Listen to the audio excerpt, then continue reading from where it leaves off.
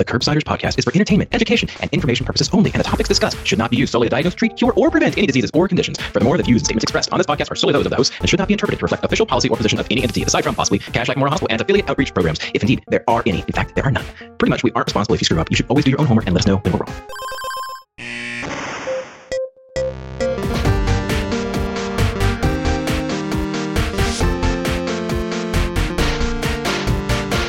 Welcome back to the Curbsiders. I'm Dr. Matthew Frank Watto, here with my great friend, Dr. Paul Delson-Williams. Paul, how was that?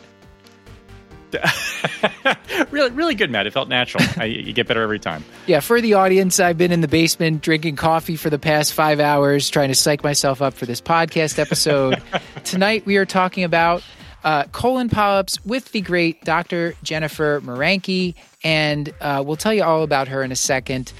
This was a really practical episode, Paul. I always am unsure, like, when to follow up, and we also talked about a lot of other cool stuff, bowel preps, what is a low-residue diet, things that were on my wish list for a long time here. Finally, I just, had cause to ask somebody about them.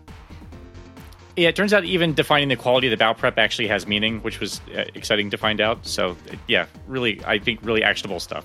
So before you introduce our super co-host, Paul, would you please tell the audience, what is it that we do on the Curbsiders? Sure. Happy to. As per usual, we are the internal medicine podcast. We use expert interviews to review clinical pearls and practice-changing knowledge. As you alluded to, we are joined by super co-host and super producer, Dr. Elena Gibson, who put this episode together. Elena, how are you? Great. I'm super. Both great to hear. Why don't I let you tell us about who we talked to and what we talked about? Yeah, sure. So we had a great conversation with our guest, Dr. Jennifer Maranke. We talked all about the definitions of advanced adenomas, serrated polyposis, what to do whenever you have different results on an endoscopy report, how to make sense of what the next steps are. And Jennifer Maranke, she is a gastroenterologist and advanced endoscopist. She focuses on improving quality and access in endoscopy. She's the director of endoscopy at Penn State Hershey Medical Center, where she is currently collaborating with her colleagues in internal medicine and family medicine to develop colon cancer screening programs. So very applicable to this episode. In her free time, she likes enjoying the outdoors in the sweetest place on earth, and she has recently become a golf nut. All right. And Paul, you'll be sad to know that I didn't have time to look up any colon puns before this one. So, of all the episodes, okay, Paul, fine. You forced me into it. So, Paul, I have some news. I had to have part of my colon removed. For what? Sorry to hear that, man. So now I have a semicolon. It's a punctuation joke, Paul. For the listeners at home, Matt is looking off camera, so he's reading this off a screen. So there's some research. I also just wanted to give a shout out to my colon for doing me a solid. Thanks to punstoppable.com for those colon puns. A reminder that this and most episodes will be available for CME credit through VCU Health at curbsiders.vcuhealth.org. Jen, it's been great talking. I want to let the audience in on this. So can you give them like a one-liner and tell them a hobby or interest that you have outside of medicine?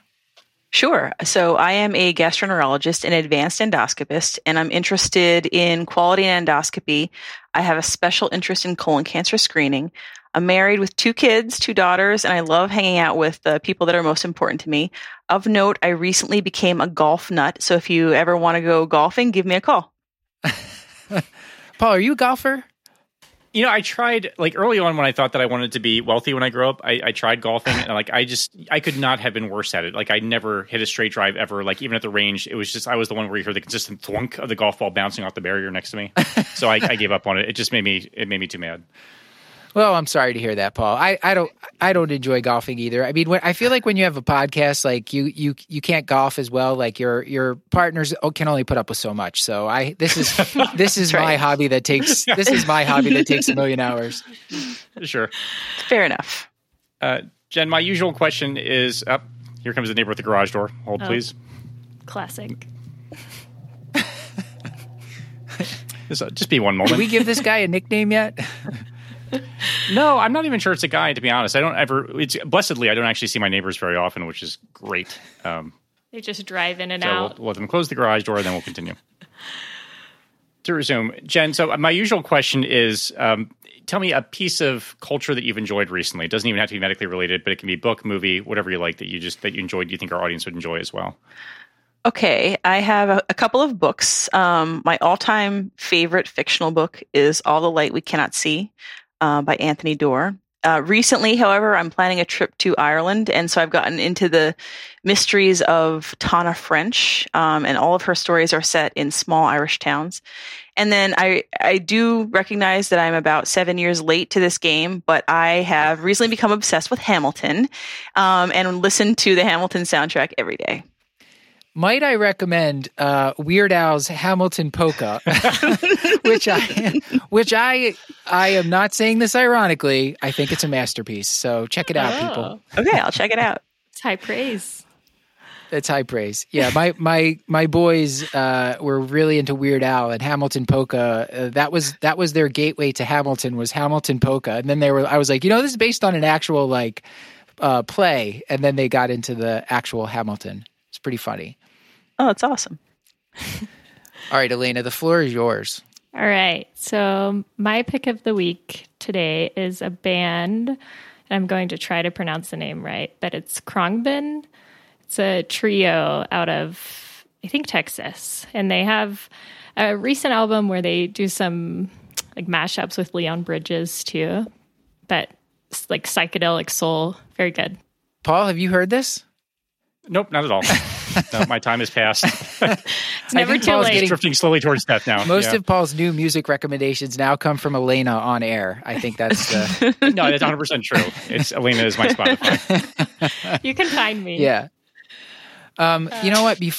I guess one last question, Jen, for you before we get to the case. I wanted to know, did you have favorite advice or feedback or just a quality piece of advice or feedback that you wanted to share with the audience that maybe someone's given to you along the course of your career? Yeah, sure. And this is actually a piece of advice that I'm very thankful for, and I have applied it. I heard it probably close to 20 years ago now, and it still applies, and I pass it on frequently, at least every year, to some other trainees or people who are coming up. So Dr. Darylyn Moyer, who was my program director at the time when I was a Temple internal medicine resident, mentioned to me that a career in medicine is a marathon, not a sprint. And I really think it continues to apply to my life. And it applies, I think, to all of us, whether we're in academic medicine or in private practice or working for systems. I think there really is something to be said for slow and steady, because it helps keep you in the game.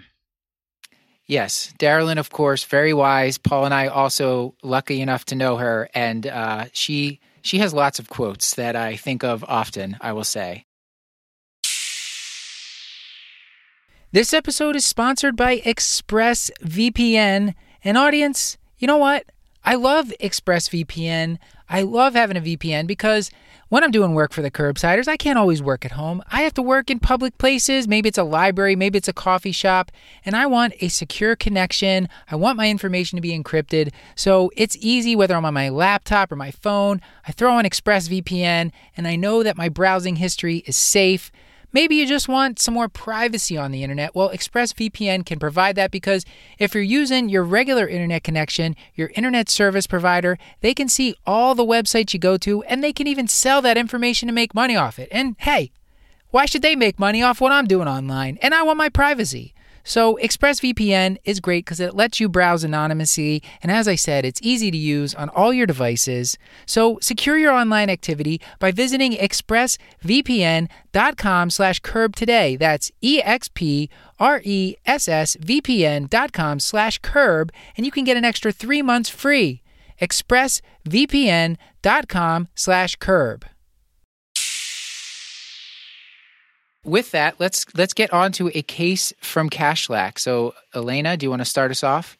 Happy to. So our case today, we have a patient, Jeanette Simpson. She's 48 years old. She's coming to clinic, really just there to follow up for her yearly diabetes management check. But since her last visit in the clinic, she did have a colonoscopy, and she's asking you about that. It was for colorectal cancer screening, and it was notable for 3 polyps. So what additional information about the polyps is needed to determine appropriate follow-up in her case? So this kind of question comes up frequently, and it's very important that we look at the pathology of those polyps. And we first separate them between neoplastic and non-neoplastic polyps. And the type of polyps that are non-neoplastic that we most commonly see during colonoscopy are going to be hyperplastic. Those polyps are frequently found in the rectum and the sigmoid colon, and they don't substantially increase the risk of developing colon cancer. And they also, require a different type of follow-up than adenomatous, precancerous, or neoplastic polyps do. Other types of non-neoplastic polyps are inflammatory polyps. We'll frequently see those in the setting of diverticular disease or chronic inflammation in the colon, as well as hamartomatous polyps. Now, hamartomatous polyps, if the patient has a syndrome, those can have malignant potential. On the other hand, neoplastic polyps, which are the ones that we mainly think about when we're talking about having shorter intervals for colon cancer surveillance, are adenocarcinomas, tubular adenomas, things like villus adenomas, tubular villus adenomas, and then also sessile serrated polyps. It's also important to find information on the size of the polyps, and this helps determine the surveillance interval. We see polyps anywhere in range from 2 millimeters, which is pretty much as small as you can see, to several centimeters. So it's important to note the size of those. And another important kind of delineation is polyps that are less than 10 millimeters in size or those that are greater in 10 millimeters in size. Those are considered high-risk polyps and require closer follow-up. Now, in terms of location, where these polyps are located in the colon, it doesn't necessarily guide follow-up interval, but it may provide insight into whether there's a polyposis syndrome. Additionally, hyperplastic polyps often look like sessile or serrated polyps under the microscope, and occasionally you'll have a pretty sizable hyperplastic polyp in the right side of the colon, so say the ascending colon. And I usually chalk those up to being sessile serrated polyps because it's the hyperplastic polyps are less commonly found on the right side of the colon. I think now's a good time to just get it out of the way early. I don't understand what sessile serrated polyps are. I mean, I understand more now because I've done some reading about them before this, but it seems like they're treated differently than just your regular tubular adenoma. Can you talk a little bit about what they are and why they're treated differently? Sure. So sessile serrated polyps look very much like hyperplastic polyps, which are just flat or minimally raised little polyps, and they have a very subtle endoscopic appearance. They're quite similar to the surrounding mucosa, whereas adenomas will have a distinct pit pattern.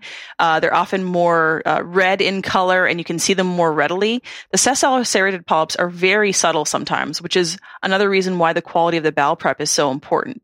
They're more frequently located in the proximal colon, and under the microscope, they share a lot of the same characteristics as the hyperplastic polyps, but they have a little bit more disorganization and kind of serrated edges, which is the reason why they're called sessile serrated polyps.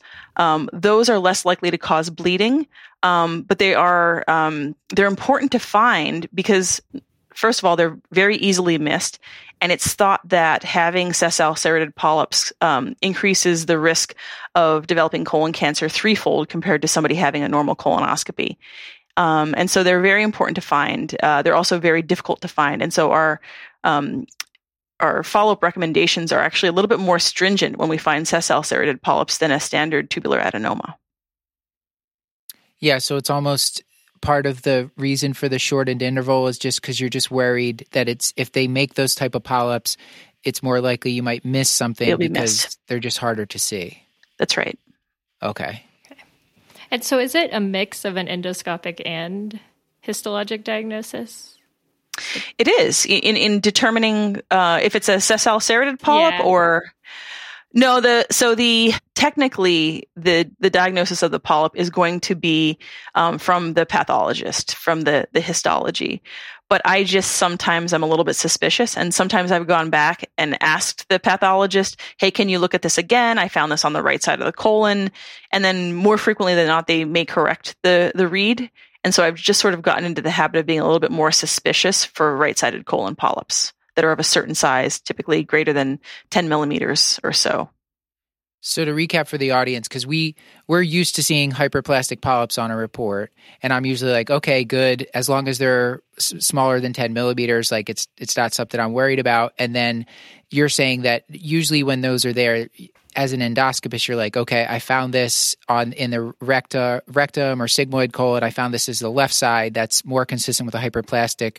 But if you find something that looks like a hyperplastic on the right side, you might be more suspicious that it's a sessile serrated polyp, which does have more of a malignant potential and gets you kind of keyed in. Like, okay, I gotta think about this person. Maybe they're making this type of polyp and really look out for it. Correct. So, Elena, how do you want to tackle this? Because I know we have a lot to get to, a lot of different types of polyps, and we sort of laid out the groundwork here. So where do you want to go next with this? So I was just thinking, speaking of things that are hard to find, we could talk a little bit about the prep and kind of what the specifics of different types of prep, and then also the importance of a good bowel prep or adequate. So there are a variety of ways to achieve colon cleansing, which is really key in having a high quality colonoscopy. And I just want to mention that in all of the guidelines for surveillance after polypectomy, we're all assuming a high quality colonoscopy. If we don't have high quality colonoscopy, then those guidelines do not apply. And I'll get into that in a little bit. But when it comes to bowel preps, we know we have the tried and true Go Lightly or New Lightly, which is a gallon of liquid. Our guidelines have shown, and the data has shown that patients who do split dose preps, which means that they take half of the prep maybe 12 hours before the colonoscopy, and then the other half of the prep start at maybe 6 hours before when they're going to have their colonoscopy, and finish drinking at least 2 hours prior to them being sedated. That those end up having the best types of preps. We've also, have a variety of newer preps that are very well tolerated, that are much lower in volume, and they provide great preps. And so my go-to prep is typically Sue prep, in part because that's the prep that I had when I had a colonoscopy, and I had a great prep. But it's pretty easy to take. I think one of the things that happens with some of the low volume preps is that patients will become a little bit nauseous, and the guidance for that is, don't stop, just kind of slow down your drinking. But a lot of them, you drink a cup full of whatever the prep is, and then chase it with a bunch of water. The key is really modifying your diet for a day or two prior to the colonoscopy. And that means a low residue diet. So, low fiber, not a lot of seeds and nuts, things that are easy to digest is what you want to do. And if you have a history of constipation or are on medicines that can, slow down your gut motility, or diabetics frequently have a hard time getting an adequate bowel prep. So they may sometimes use an extended prep, which sometimes can mean longer dietary restriction, or 2 days of clear liquids instead of just the one, or sometimes even additional prep 2 days prior to the procedure. So every endoscopy center will have their own recommendations for what to do for extended preps for patients who are at high risk for poor preps, and a variety of preps that are available. A lot of it depends on what your insurance covers, what other comorbidities you have, and local availability. During COVID, we've actually had shortages of bowel preps, and so we've had to come up with sometimes alternatives that we don't normally go to. Can you talk me through who's at risk for poor prep? I mean, you mentioned patients with diabetes, but I just feel there's like nothing more demoralizing when you finally talk the patient into the colonoscopy and you get the report back and you're like suboptimal prep, come back and within a year and you're like, oh, like I spent the past 4 years begging them and then we have to do it all over again. So who should I worry most about or consider these sort of longer preps? So generally, patients who are diabetic, patients who are on narcotics, sometimes patients who are not very mobile tend to have issues with, cleaning out appropriately because they're just not moving and they have kind of colonic stasis in general. Patients who have a history of constipation at baseline are definitely ones that you are going to want to do an extended bowel prep on. So I wanted to swing back on, so you mentioned, because we want to mention a couple names of preps. I think Suprep is one of the low volume preps. Mover Prep is another one. I know locally, it sounds like maybe it depends on what institution you're at. People might see different names of these, but there's a couple different low volume preps. Right. And then you said there was a shortage of preps. So people were using, I think you told us before we started recording, like PEG, polyethylene glycol, and and Gatorade. How does that one work? Right. So, the brand name is Miralax, and Gatorade is a well-tolerated bowel prep, but it is just not FDA approved for bowel cleansing prior to colonoscopy. And so it's safe. It is, a lot of patients like taking it. It gives a reasonably good prep. And it really came in handy when the other preps, including Clenpic and Sutab, were not available.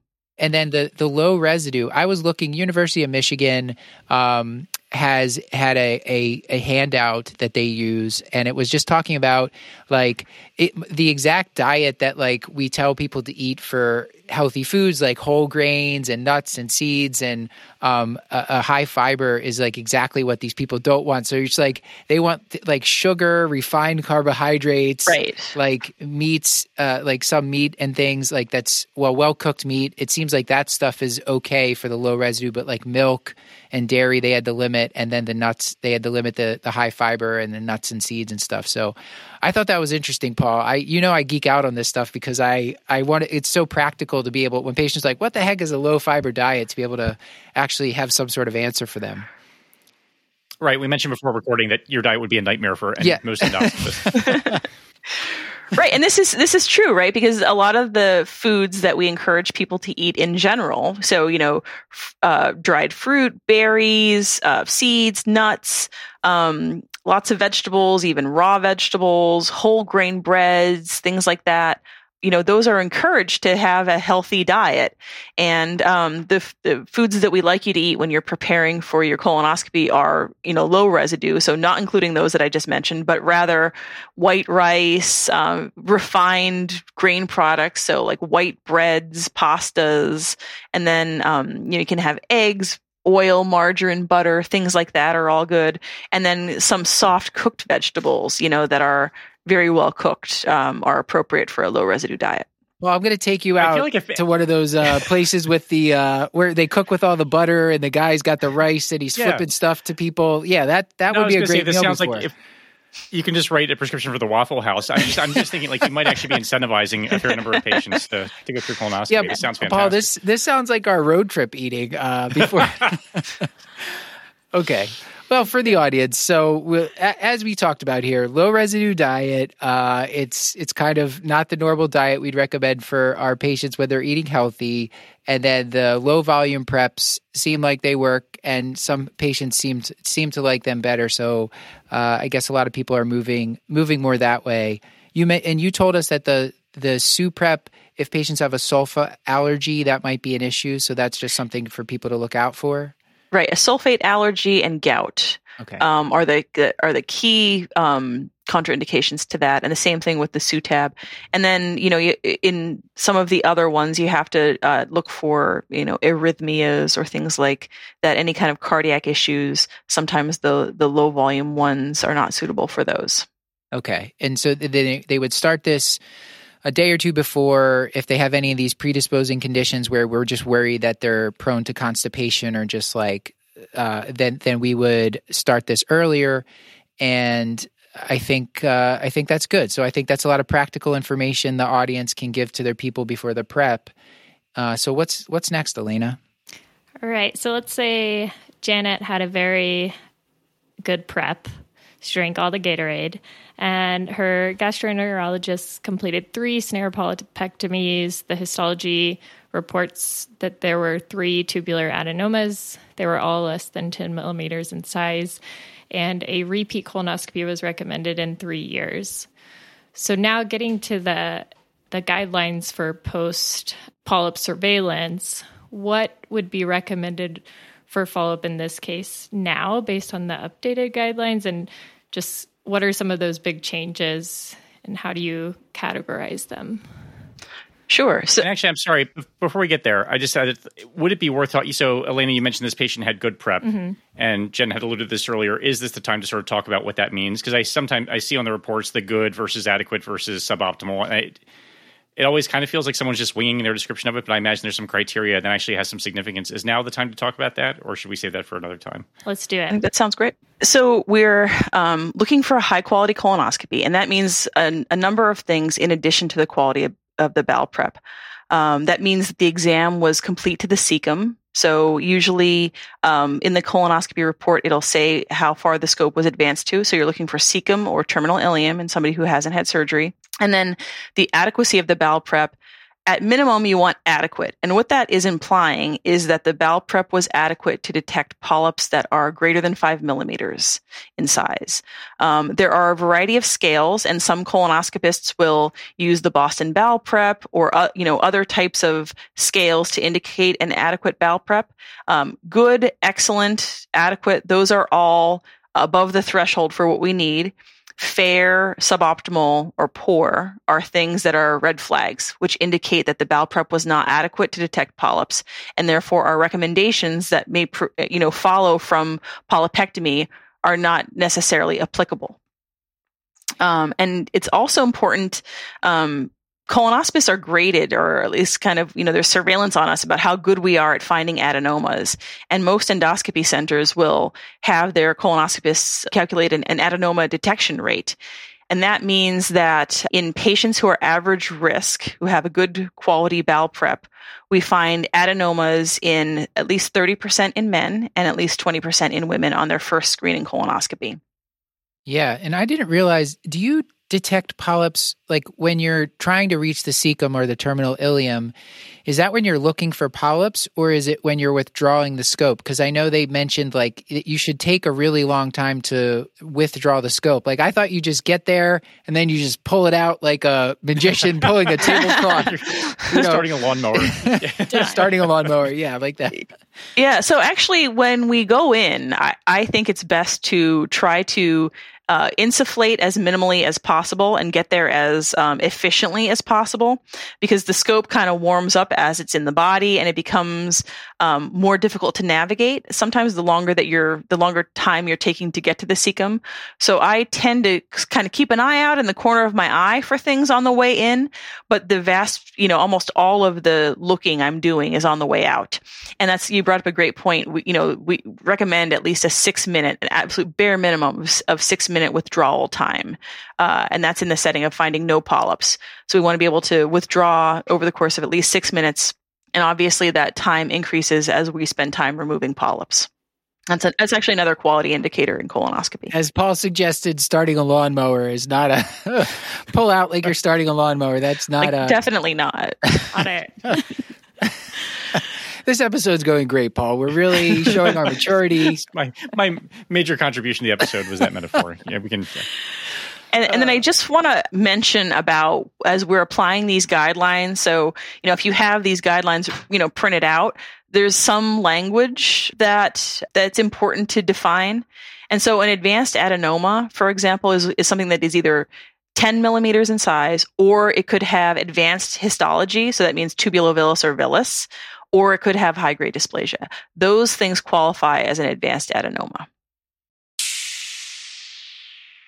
This episode is sponsored by Green Chef. As I've said before, I really appreciate Green Chef because as someone who knows how to cook a little bit but doesn't know how to season food or how to pair things together, Green Chef makes it easy. The ingredients come prepackaged. I mix them together. I follow the recipe, and it makes me seem like I actually know how to cook like a pro. Green Chef is now offering more customization than ever before with new organic and wild-caught protein options. You can choose from 24 weekly recipes with the option to mix and match meals from different preferences. So, for instance, maybe you want to order vegan one day and keto the next day. Well, they will let you do that, and that is super cool because Green Chef has options for every lifestyle, whether you're keto, paleo, vegan, vegetarian, etc. So what are you waiting for? Go to greenchef.com/curb135 and use the code curb135 to get $135 off across 5 boxes, and your first box ships free. Once again, that's greenchef.com/curb135 and use the code curb135 to get $135 off. Green Chef is the #1 meal kit for eating well. I wanted to ask, because we're talking about, so the USPSTF tells us, like, let's say we're following when they tell us to screen people, and they're talking about average risk patients. Can you talk a little bit about, and these guidelines seem like they also apply to average risk patients. Can you talk us a little bit about, like, what makes someone a higher risk patient, or how they become a higher risk patient, like if they didn't start out as one? Sure. So patients are average risk. The most common way that patients are average risk is that they have no family history of colon cancer. So patients with a family history of colon cancer or advanced polyps in a first-degree relative, that qualifies as increased risk for colon cancer. Patients with inflammatory bowel disease are also considered at higher risk for colon cancer. Obviously, patients who have any kind of like hereditary syndrome associated with an increased risk, or if they personally have had colon polyps or colon cancer, they're going to be considered higher than average risk. So if somebody has a brother that had like a 1 centimeter polyp with like high grade dysplasia, then, we're considering that person now a higher than average risk. High risk. Yep. Yeah. We would actually put that person in the same category as somebody who had a brother with colon cancer prior to the age of 60. Okay. So really we should be talking. It's interesting because I feel like I've never heard a patient tell me anything about their family member's polyps. Right. They might know they had polyps, but never that much information. Right. But if they have that information, it's like a gold mine. And it's sometimes challenging for us because, I'll ask these questions when I'm trying to categorize them, to determine what their interval should be, if they are higher risk or not. And they'll say some things that make me suspicious, but it's not completely accurate information. And so I have to make a judgment call sometimes about, how big was the polyp and how many times did they have polyps and did they have to have surgery for the polyp and stuff like that. So the advanced adenoma thing, I mean, that was something that, I don't know that Paul, was that in your vocabulary before recently? I maybe we just weren't paying, or I wasn't paying attention. Is that, it seems like it's a newer concept. It's language I'd not heard used until probably the past couple of years. Yeah, so I'm right there with you for whatever that's worth. So the advanced adenoma, you said it's like certainly if there's dysplasia, if it's greater than 10 millimeters or 1 centimeter. And can you repeat what else makes it an advanced adenoma? Right. So not just the presence of dysplasia, because the adenomas by definition have some degree of dysplasia, usually low-grade dysplasia. Tubulovillous or villous histology or high-grade dysplasia make it advanced. Okay. Or if it's larger than a centimeter in size. Okay. So what's next for our patient here, Elena? What are we going to give her on the? Do we go through her pathology yet? Yeah. So she had an adequate prep, and they detected 3 polyps that were less than 10 millimeters in size. On the path report, they were noted to be tubular adenomas. They were not considered advanced adenomas. And at that time, a repeat colonoscopy was recommended in 3 years. So thinking about overall, I think it'd be helpful to think through her case. So now with changes in the guidelines, when would recommended follow-up be? But then also like maybe the most common categories for follow-up or how you group these together could be helpful. Right. So for our patient, a 3-year follow-up is not wrong. The task force now recommends a 3 to 5 year repeat colonoscopy for those with 3 to 4 adenomas that are all less than 10 millimeters in size. And they actually favor more of a 5-year surveillance just based on some of the studies that they had included, recognizing that it was all based on low quality evidence. So like I said, in the case of Janet, 3 years is not wrong, but 5 years is probably a bit favored. I will tell you that I do not like having a range. And part of the reason I don't like having a range is because for our endoscopy note writing software, we can actually generate recalls from our center if it's a finite amount of time. And so I tend to favor one discrete kind of number instead of a range, because if there's a range, that won't generate a recall. Whereas 3 years or 5 years or 4 years will all generate a recall. A range will not generate a recall. And just so for our internal quality control, when we're getting back in touch with our patients, hey, you had a colonoscopy, 2.5 years ago, you're due to come back in 3 years. Let's start setting it up. That is kind of another layer of quality that I like to have. Yeah, a lot of times now I'm getting the report sometimes at the same time as the gastroenterologist, or sometimes I'll get the report and it won't say exactly, or the patient has left a previous doc and that doctor is no longer around that we can contact them. So I have to sort of decide if it's a 3 or a 5 year follow-up. Is there one thing that would push you to the shorter side of these ranges that they give rather than the longer side? I think that if this person had a family history, right? Because if they had a family history of colon cancer and that was in, a first degree relative less than age 60, if there were no polyps, that person would be in 5 years. And so now we're finding, 3 or more polyps in somebody with a couple of those, with a couple of now high risk things going on. So I would tend to favor a shorter interval. Yeah, because the ranges really, They really vary. Some of the ranges are 5 to 10 years, and it just depends. So this person, if they had the just 1 to 2 adenomas, then they could be, and they're less than 10 millimeters, then it could have been 7 or even a full 10-year follow up if they were average risk. Right. And right. And are you also similarly like making it a 10-year rather than the 7-year? I don't always feel comfortable doing that. Yeah. Honestly, I tend to make it 7 years because right. Colonoscopy is not perfect, right? We miss lesions all the time. And sometimes the prep is not perfect. It's adequate, but it's not great. And I just think I tend to favor a little bit of a shorter interval, although this is really not data-based, right? I mean, I'm probably not saying anything that's data-driven. And honestly, the data would actually suggest to be more, more liberal with letting them go to 10 years. But, interval colon cancers do happen. And I think part of it is patients' expectations as well play into it. They're like, oh, I have polyps and you're going to treat me as if I didn't have any polyps and they were precancerous. And so some of it is also patient comfort. Does the size, so say like 9 millimeters versus 4 millimeters, does that affect your range that you choose? I think it would, because if they were all kind of bigger, less than a centimeter, but 8 or 9 millimeters in size, that would also push me towards recommending 3 years rather than 5.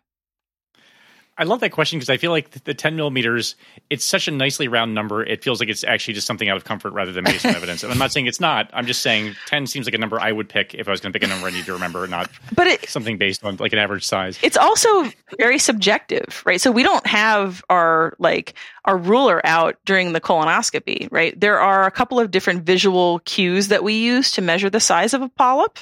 Right? But it's pretty subjective. And sometimes it's not uncommon. I'll look at a polyp and be like, it's 6 millimeters. And then my partner will be like, oh, that's 8. And then somebody else will say, no, that's 4. So there is a level of subjectivity to it as well. So we've talked a little bit here. There's figure 1 in the task force, in the task force guidelines. It has a nice flow chart here that tells you the range of follow-up based on how many polyps they had and the size of the polyps and the type of the polyps. So people definitely should bookmark that and have that around so that they can pick. And we talked about the shorter follow-up's going to be for people who have more. The more you have, like the shorter the follow-up. And then if there's any of this like villus or tubulovillus or high-grade dysplasia, those are going to be the shorter follow-ups. In general, we're just painting in broad strokes here. I don't think people are going to be memorizing these as we're talking on air. Right. And part of what I thought was interesting now, because I remember it seemed like, and maybe this was just my misunderstanding of the previous guidelines, that if someone had a single adenoma, they were 5-year follow-up for the rest of their life, that they're getting colonoscopies. And can you talk about now, so they get their index colonoscopy, they have, let's say they have 3, this patient here, 3 polyps. We repeat the colonoscopy in 5 years, and now they have nothing. It's clean. There's no polyps. Does that person go back to the average risk category and get a 10-year follow-up? Right. So if they had what's called low-risk adenoma, so 1 or 2 small ones, and then their follow-up colonoscopy, there was no polyps, they would go back to 10 years.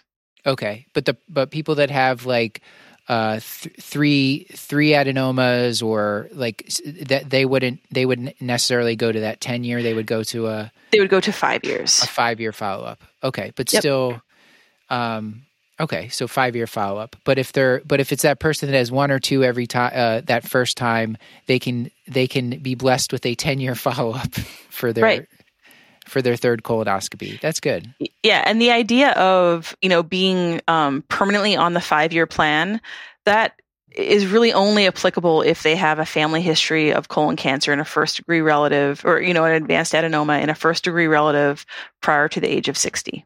Mm-hmm. Paul, I think you had a question, because does this ever come up for you, Paul, where like you get the colonoscopy and then someone's like, I'm done with those things. Like I just want to do like fit testing from now on. You ever get those patients? I do a lot, actually. Yeah. Yeah. I thought this was a question you wanted to delve into. Yeah, it was. Yeah. And we talked about this before we started recording. I guess, yeah, how interchangeable are the tests and sort of when might you go back to fit DNA testing? Because I do have patients who are like, I don't want to go through that again. Usually they have every so often I have these patients that they'll have undergone the colonoscopy, and I will make the point that most patients are like, that was not nearly as bad as I thought it was going to be. But every so often I have patients who it's really burdensome for them to take the day off and get a ride home and all that kind of stuff. And they'll be like, can I go back to something else, or can we do other types of testing? So I guess my question for you is in what circumstances is it okay to sort of de-escalate is how I think about it, though maybe not right, to like fit DNA testing, and what are circumstances where really that's probably not a great option? So this is a great question. It comes up all the time, especially as we're dealing with our primary care providers. The fit DNA testing and fit testing, those are all reasonable alternatives to colonoscopy for colon cancer screening. And when we're talking about screening, those are patients that have never had colon polyps, have never had precancerous polyps, and are also considered average risk. Those tests don't really apply to patients who either have a prior history of colon polyps that are precancerous, so adenomas or sessile serrated lesions, or if they're considered high risk for one of the reasons that I had mentioned before. Realistically, so somebody could have a colonoscopy and then they're due again for another colonoscopy 10 years later. They want to have a fit DNA test. That's completely reasonable. Or if they want to have an annual fit test, completely reasonable. However, for patients who have had adenomas or are considered high risk, we really don't recommend those tests. Now, some testing, I would argue, is better than no testing. So if this is somebody who is absolutely not going to have a colonoscopy, I think it's reasonable to use those tests as a compromise, but kind of documenting what the rationale was for using that, because that's really not how the tests were designed. Yeah. Yeah, because I was reading, it seemed like there's a little bit, like let's say someone had 1 to 2 small adenomas on their first colonoscopy, the second colonoscopy had nothing, can you go to a fit test at that point? It seems like probably that's a lower risk person, but if they had adenomas and they haven't had another colonoscopy yet, you're saying like, the fit test is better than nothing, but you'd rather have another colonoscopy whenever they were due for follow-up rather than no colonoscopy. Right. Yeah, it's tough, but I mean, like in practice, like we're constantly negotiating with people about what they will and won't do, and I guess sometimes you just have to. I guess it's kind of like harm reduction, Paul. You're just like, it's better than nothing. Yeah, I will use it with the mind like this. The science behind this is not great, but maybe it's the spur to actually get the thing that needs to get done. Is kind of how I think about it sometimes. I feel like it's like you said, compromise is the exact right word. So, Jen, I guess part of, we're talking about patients maybe not wanting colonoscopy. I think part of that is fear, or they just don't want to do the bowel prep, or it's disruptive to their life. But like there are some risks with colonoscopy. Can you talk a little bit about like how common are complications, and like what complications might we talk to patients about if they're worried? Sure. So we always, go through the risk of complications with the patient, and they're always afraid that they're going to, suffer some horrendous complication at the time that they're consenting. However, colonoscopy is generally a very well-tolerated procedure, and even with polypectomy, we're pretty good at doing it. Most polypectomy bleeding is, 1 to 2%. However, in patients who need a larger resection, so if they need a technique called endoscopic mucosal resection to get out a larger, meaning like greater than 2 centimeter flat polyp, that risk can go as high as 5 to 10%. And the bleeding can be immediate or delayed. We generally remove polyps with a tool called a snare, and that snare we can either kind of guillotine polyps off with this thin wire of the snare, or we can attach that snare to electrocautery and use cautery to take off the polyps. We generally see delayed bleeding, which means like up to 3 weeks after their colonoscopy, actually. It happens more frequently when we use cautery or a hot snare. Aside from bleeding, the next big risk is perforation, and it's a low risk, but if it happens, it can, potentially require a surgery to fix. And so that is also quite low, but can be as high as 5% in cases of endoscopic mucosal resection or submucosal dissection. Now, it's also important to note that these are not standard colonoscopy numbers, right? So these are, numbers that are associated with removing large polyps. In generally, the risk of perforation for just polypectomy is much less than 1%. And then another thing that can happen in the setting of using electrocautery from taking off polyps is something called post-polypectomy syndrome. And that is due to a transmural burn to the bowel wall. And it actually causes a little bit of a focal peritonitis, but no evidence of a clear perforation. And patients will have some abdominal pain. They may have an elevated white count. They may mount a fever, actually, within a day or up to 5 days after having a polypectomy. And we usually manage those conservatively. Sometimes they require a hospitalization, even, and get IV fluids and, antibiotics, bowel rest. But frequently patients can be managed outpatient-wise with just some clear liquids and bowel rest.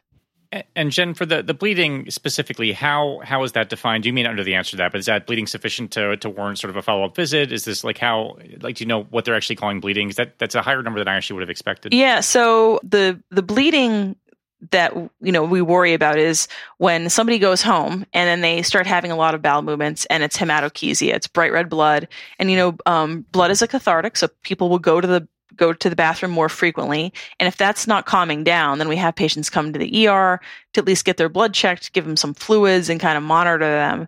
And then the next step is usually starting a bowel prep. And if the bleeding stops during the course of that bowel prep, we don't necessarily need to do another colonoscopy because most of them will stop on their own. Now, it's very common to see after a colonoscopy and polypectomy, especially if we're using cold snare, patients will have, streaks of blood or even, a tablespoonful or two of blood, after their scope. And that's not really anything to worry about. Yeah, we hold full anticoagulation like the DOACs and warfarin, those things before colonoscopy, but aspirin or other antiplatelets, are you holding those a specific amount, like just things that come up? I'm not usually even talking to the patient about that because I think the endoscopist is telling them directly. So our guidelines recommend continuing aspirin for everyone for colonoscopy with polypectomy, but we generally will hold Plavix and warfarin for a couple of days, and the other DOACs we'll hold those as well. Mm-hmm. And then the resumption of those is based on kind of what we did. and how, aggressive we were. So if there was no polyps, they can start the same day. If there was a couple of small little polyps, they can maybe start the next day. But if we did like endoscopic mucosal resection, we want them to hold it if they can for, maybe 3 to 5 days. That's helpful. And I think one other thing we wanted to touch base on was, we learn about a lot of these polyposis syndromes in our training, don't as often see them. But what are some of the things on a colonoscopy report that should make us think about the potential of a polyposis syndrome or things we should be watching out for? Sure. So, with the polyposis syndromes, and we're talking about familial adenomatous polyposis or attenuated familial adenomatous polyposis or FAP. We're talking about serrated polyposis syndrome and then Poitsiegger's and familial juvenile polyposis. So for FAP, those patients are, have a carpet of polyps throughout their colon. So we'll see hundreds to thousands of adenomatous polyps, and that is really associated with 100% lifetime risk of developing colon cancer. So those patients are referred for genetic testing and then to the colorectal surgeons. There's also an entity called attenuated FAP, and that's when we see, between 10 and 100 adenomatous polyps, and they're more frequently on the right side of the colon, but it's also associated with a higher risk of, substantial risk of developing colon cancer, up to about 80%. Some more subtle things are the serrated polyposis syndrome. And for those, you don't really need to have huge numbers of polyps. For example, you can have 5 serrated polyps that are more proximal to the rectum, of which 2 of them are greater than 1 centimeter or larger. Other criteria for that are greater than 20 of those serrated polyps.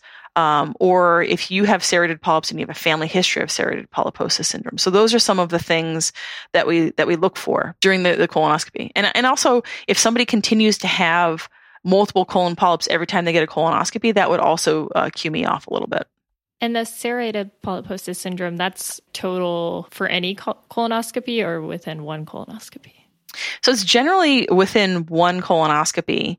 I'd actually have to look this up to see if it's a lifetime accumulation of, 5 polyps. Yeah. Or, I'd have to look that up actually. And the reason, I guess, the serrated polyposis syndrome, and really all of them would matter, is because the surveillance and screening would change. Right. Well, it's not so much that it matters for that patient, but it matters for that patient's family members. Yeah. Okay. Right. And so if they have a polyposis syndrome, then their first-degree family members may also be at risk for that.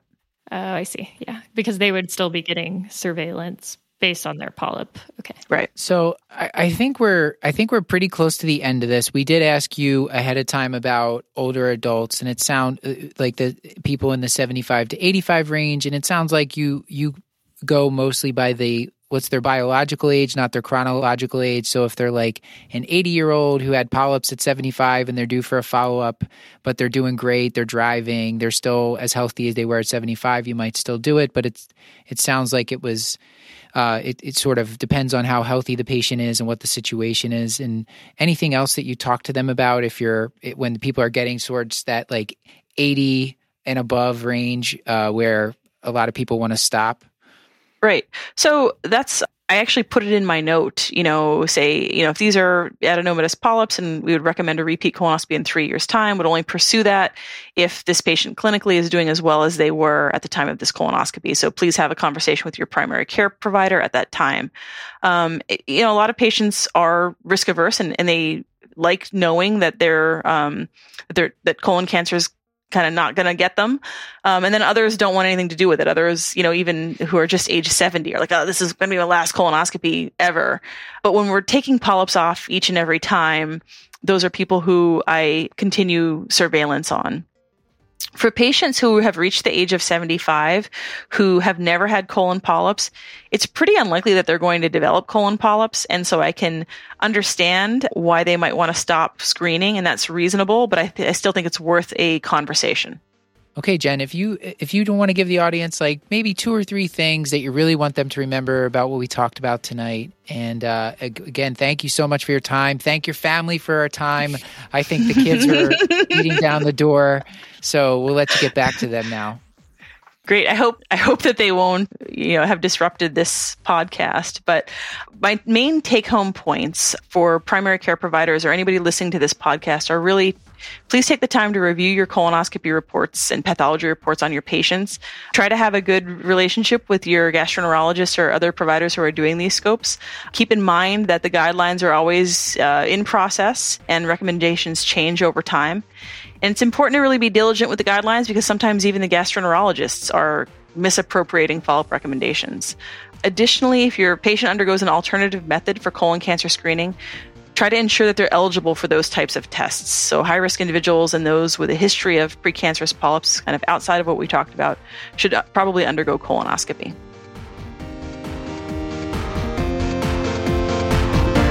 This has been another episode of The Curbsiders, bringing you a little knowledge food for your brain hole. Yummy.